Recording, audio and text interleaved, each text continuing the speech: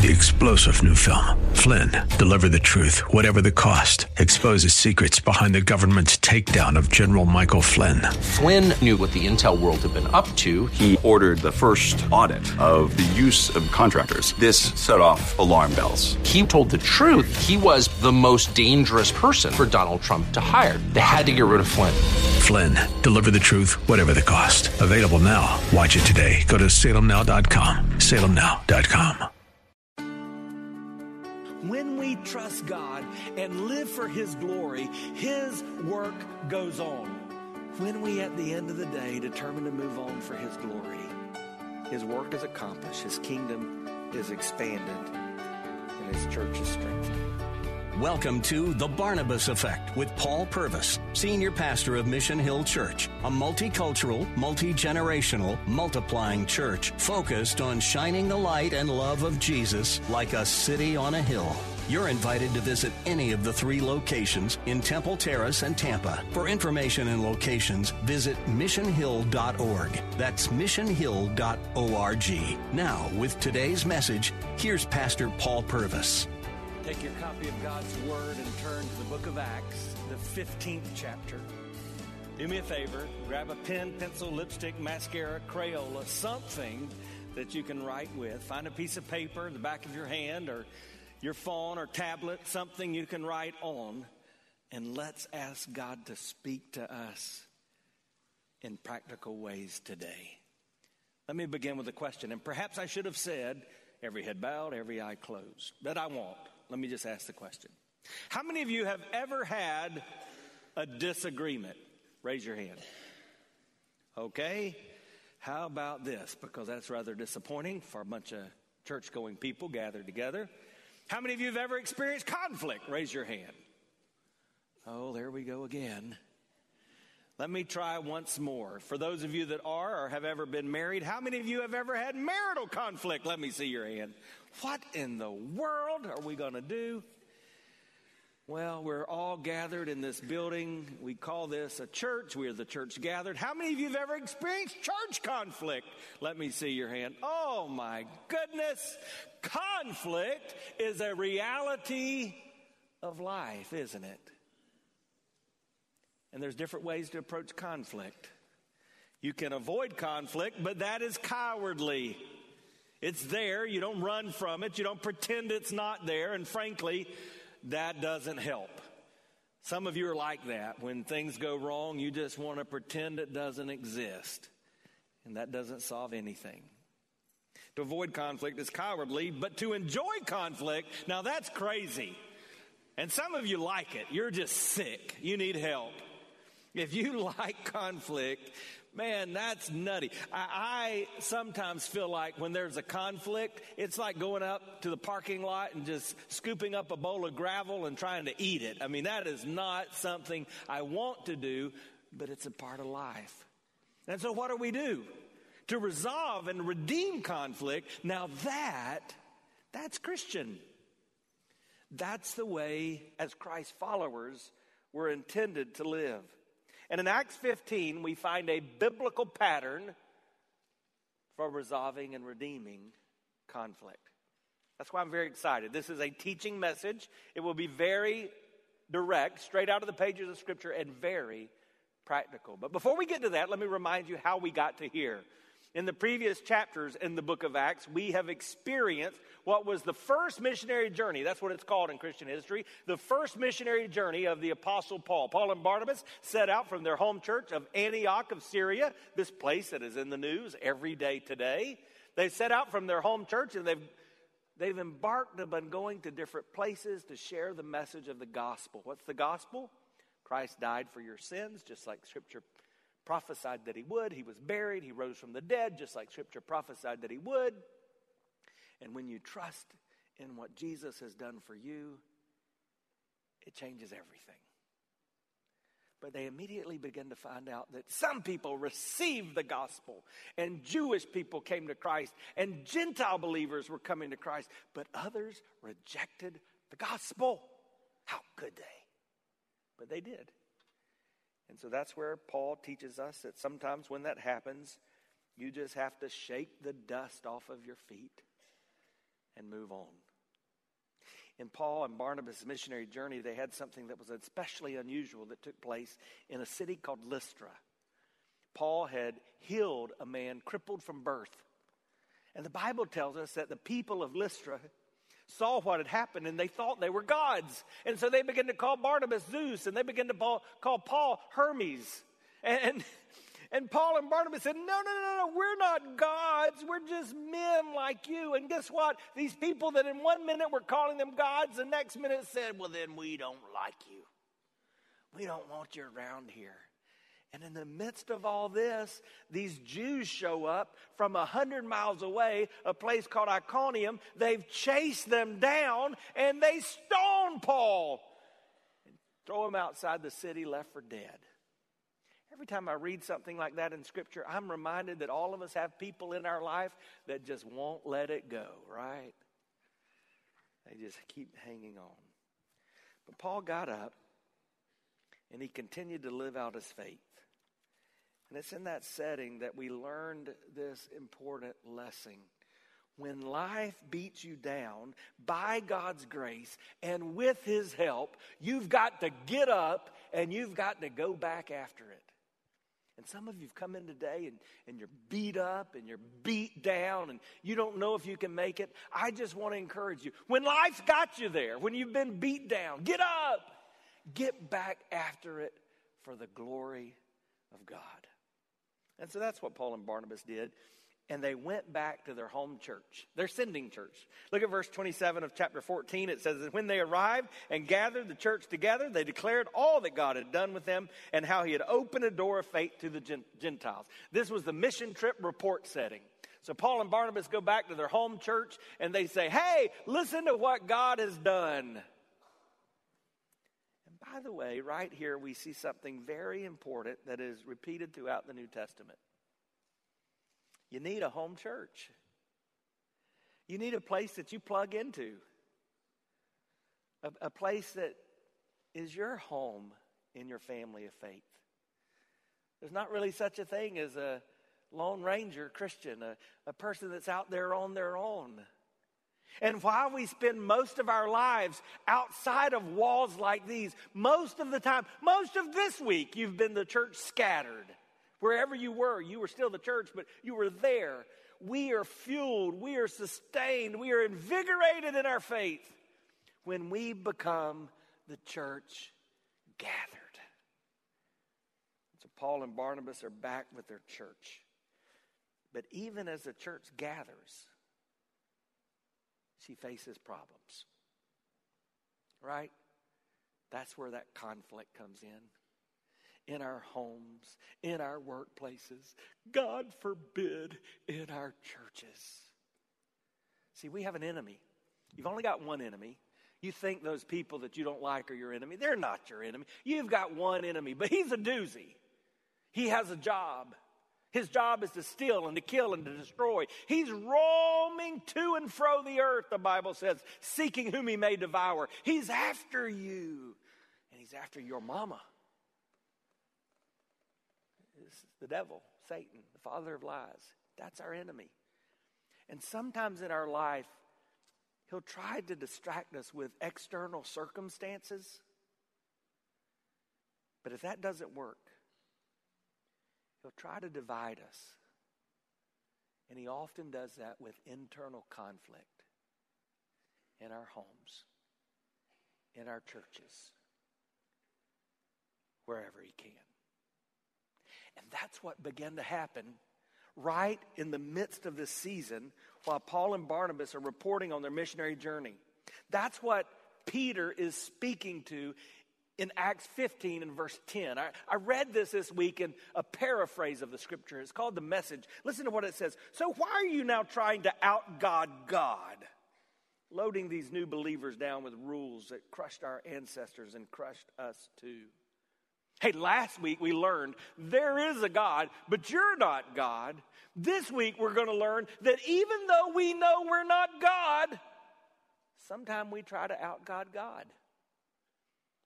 We try to pick up the reins and control the situation, acting as if we're in charge. Moment of truth. Any of you here ever guilty of out-godding God? I try that sometimes. Peter is addressing what you're going to see as a conflict in the church. And I think he tells us something that will help all of us in our life. Usually, when we find ourselves in the midst of a conflict, it's because we or someone else has tried to out-God God. And it never works. Because you're not God, and you can't out-God God. So let's see what made Peter say that. In Acts chapter 15, beginning in verse 1. But some men came down from Judea. They were teaching the brothers, unless you are circumcised according to the custom of Moses, you cannot be saved. Well, that'll throw a damper on a missionary report time. Paul and Barnabas are before the church and they're telling everything that God's done. Jews have gotten saved. Gentiles have gotten saved. Someone was healed. Paul and Barnabas tell this crazy story, and for a moment they thought we were God, and we had to tell them, no, we're not. And then I was stoned and left for dead, but people prayed, and I got up, and we got back after it, and now we're here. And in the midst of that, some guys come in and they say, hey, you know what? What you're teaching is not true. Those people aren't saved. They couldn't be saved. Not unless they're circumcised. Now, I don't want to go into detail on a Sunday morning, but what he's describing is a God-set-up Jewish covenantal ritual that took place on the human male. And these guys were saying, you can't have a relationship with God unless you've experienced that physical ritual. And what's taking place here illustrates a problem that has been out there in the Christian faith for a long time. It deals with the question that we've got to answer. A question that separates everyone around us. Those that know God and those that don't know God. Here's the question. What must a person do to be saved? Do you know the answer to that question? What do you think it is? Well, you have to be Baptist or Catholic or Methodist, Episcopal or Lutheran or Assembly of God, Presbyterian, non-denominational. Is that what you have to do? Oh, no. You have to raise your hand and pray a prayer. Or no, you have to walk down an aisle or be dunked in a tank of water. Or you've got to go to church class or first communion or confirmation. Is that what you have to do? You have to live a good life. I've asked that question around the world many times. If you were standing before God today and he said to you, why should I let you into my heaven? What would you say? And almost always I get this answer, some version of it. Well, I've lived a pretty good life. I'm a relatively moral person. I make ethical choices. And if God were to look at the good and bad, I think the good would outweigh the bad. And he'd say, come on in. And much of creation thinks that's what it takes to be saved. But Christianity paints a different picture. In fact, Paul would go on to say in the book of Ephesians, in talking to the church at Ephesus, in Ephesians chapter 2, 8, and 9, a summary of what it means to be saved. He would say, for by grace are you saved through faith. This is not of your own doing. It is the gift of God, not a result of works, so that no one could boast. That's what it means to be saved. Hi, I'm Paul Purvis, the lead pastor of Mission Hill Church, right here in Tampa Bay. Thanks for taking the time to listen to today's The Barnabas Effect. It's a ministry intended to encourage, equip, and empower you. You may not know this, but this ministry is made possible because of the generosity of listeners like you. We are able to be on the air because listeners like you are gracious and give to this ministry. Would you consider making a gift today? It would be our honor to send you a gift, a resource, as a result of your gift of any size. And you can make that gift by going to missionhill.org and clicking on the banner that says The Barnabas Effect. That will direct you to a simple way that you can give right there online. Thanks again for listening to The Barnabas Effect today. And now we continue with our message. These guys show up and they begin to say to Paul and Barnabas at the church of Antioch of Syria, hey, These folks you talk to, they weren't saved. You're not saved unless you've been circumcised. What do you think happened? Disagreement, conflict, big time. Look at verse 2 of chapter 15. After Paul and Barnabas had no small dissension and debate with them, Paul and Barnabas and some of the others were appointed to go up to Jerusalem to the apostles and to the elders about the question. So the church decided, hey, there's this big conflict. Let's resolve it. Let's not ignore it. Let's not pretend it's not there. Let's not just stay here and fight. Let's resolve the conflict. So being sent on their way by the church, they passed through Phoenicia and Samaria, describing in detail the conversion of the Gentiles, and brought great joy to all brothers. And when they came to Jerusalem, they were welcomed by the church and the apostles and the elders, and they declared all that God had done with them. But some believers, some who? Remember that. Some believers who belonged to the party of the Pharisees rose up and said, it is necessary to circumcise them in order to keep the law of Moses. Here's the same conflict, the same division. But what I want you to see now is that it arose up among believers. You see, it's possible for those of us who call the name of Christ, those of us who've begun that relationship with Jesus, to become divided. And here we see our first truth. Division is unhealthy for any church. Division is not simply difference, right? We are all different. And in our church, that's one of the things we celebrate. It is a big deal around here. In most Sundays that we gather, we have about 64 nations that gather to worship right here. There's a lot of diversity. Different is not bad. Different is just different. But division is bad. Why? Well, because we're created in the image of God, and God himself demonstrates unity. We have God the Father, God the Son, God the Holy Spirit, 3 in 1. He's a God of unity. When Jesus knelt and prayed that high priestly prayer for you and me in John 17, the part of the prayer where he mentions us, and he does, generally, he says, those will follow after us. That's me and you. When he mentions us, you know what he prays for? That we would be unified. That we would be one just as he and the Father is one. Unity is not uniformity. We don't all have to look alike. It's not unanimity. We all don't have to agree on everything. But it's this attitude of unity. Where in non-essential things, we say we can disagree. We can have liberty. In essential things, we say, hey, we've got to be on the same page here. That's what they're going to deal with today. And then in all things, though, we deal in love. That's why this was such a big deal. These Jewish believers were challenging the very core of this new faith. A faith that in Antioch would begin to be called Christianity. They were teaching that before you could become Christian, you had to first become Jewish. And throughout history, we've been guilty of doing that in our own ways. Oh, yes, just as you are, you come. But cut your hair and take out your ear piercings and wear the kind of clothes I'm wearing.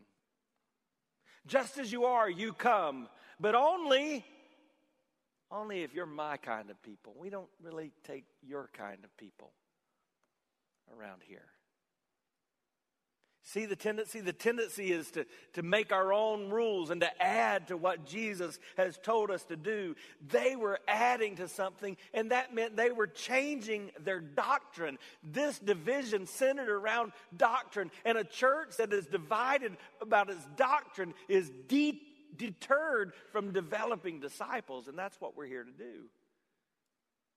If we don't have a solid foundation, if we're not unified in these basics of our doctrine, boy, we're going to get way off track. And I'm not going to ask you to raise your hands at this point, but some of us have been in churches that have gotten off track, right? They gotten sidetracked on the wrong things. They're have always been, and there will always be people who try to add to the simplicity of the gospel, the good news of Jesus Christ. But hear this clearly today, in case you've never heard it before. God loves you, no matter who you are, no matter where you were born, no matter what you've done. Your sin separates you from that love of God, and God hates that because God hates sin. So God went to an enormous He did something out of our normal way of thinking by sending his own son, God himself, to die on the cross to take on the punishment for your sin and my sin so that we don't have to die, so that we could experience that love of God. And all we have to do, as crazy as it sounds, as hard as it is for us to believe, all we have to do is say, all right, God, I believe you. I receive your forgiveness. My faith is in you alone. That's an open door. But in our flesh, it's hard to see how that makes sense. And so somebody put it this way: the gospel is always hindered by people with closed minds who stand in front of open doors and keep people from getting in. And that's what these Jewish background believers were trying to do. They were changing the gospel. Paul would refer to this in Galatians 1. He would call it a different gospel. He would say that they were preaching man's gospel. What were they doing? They were trying to stitch up the torn veil. Remember when the veil was torn in the temple? We talked about last week how the gospel is a dividing line, and that word that's used in Acts 14 to describe the division that's caused by the gospel is the same word that was used when the veil was split in the temple. Why was the veil split? It was God's way of demonstrating that through the death, the burial, the resurrection of Jesus, that old covenantal system was being replaced by a new covenant. God's shed blood on the cross of Jesus becomes the way to gain access to God. There's no separation. You don't need a priest or a pastor to go to God. You can go to him directly because the veil has been torn. When you add to the gospel, you know what you're doing? You're stitching up the veil. You're saying, God, I can't come to you. I've got to put something in your place. You're taking the work of the master and saying, I think I can make that a little better. Because of our partnerships in France, I've been to the Louvre in Paris many times. Can you imagine me going into the Louvre and taking a paintbrush or taking a pen and going up to a Picasso or a Monet or a Van Gogh and saying, I think I can make this a little better. I think they've just left something off. How absurd. Well, that's what we do when we add to the gospel. I'm so thankful they did not win the day. I'm so thankful this way of thinking did not gain the majority among the church. We would have been singing different hymns if it had. Amazing circumcision, how sweet the sound that saved a wretch like me. Or what about this one? What can wash away my sins? Nothing but the law of Moses. I mean, crazy. I don't drink and I don't chew and I don't go with girls that do. That is what makes me in right relationship with God. Paul would put it this way in Romans 11:6. Basically, he's saying you just got to decide what you're going to trust in. Is it going to be grace or works? If it's grace, it is no longer on the basis of works. Otherwise, grace would no longer be grace. You can't have it both ways. And some of you who actively come into places like this to worship, I just need you to understand it. I know it's hard, but you've never truly trusted in the grace of God. You're still thinking it's up to you. You're still thinking it's based on your works. And I get it. Everything we're taught from when we begin to hear, that's what we're taught. If it's meant to be, it's up to me. If it's going to happen, I've got to do it. I've got to make it happen. And that may be true in a lot of areas of life, but it's not true in your faith. You've been listening to The Barnabas Effect with Pastor Paul Purvis. The Barnabas Effect is here to provide listeners like you with biblical truth and spiritual encouragement. But it can't be done without your financial support. Go to missionhill.org and click on the Give tab. Your financial support helps us reach those seeking truth about God and themselves. Thank you for giving at missionhill.org. And join us weekdays at 9 a.m. for The Barnabas Effect with Pastor Paul Purvis on Faith Talk AM 570 and 910.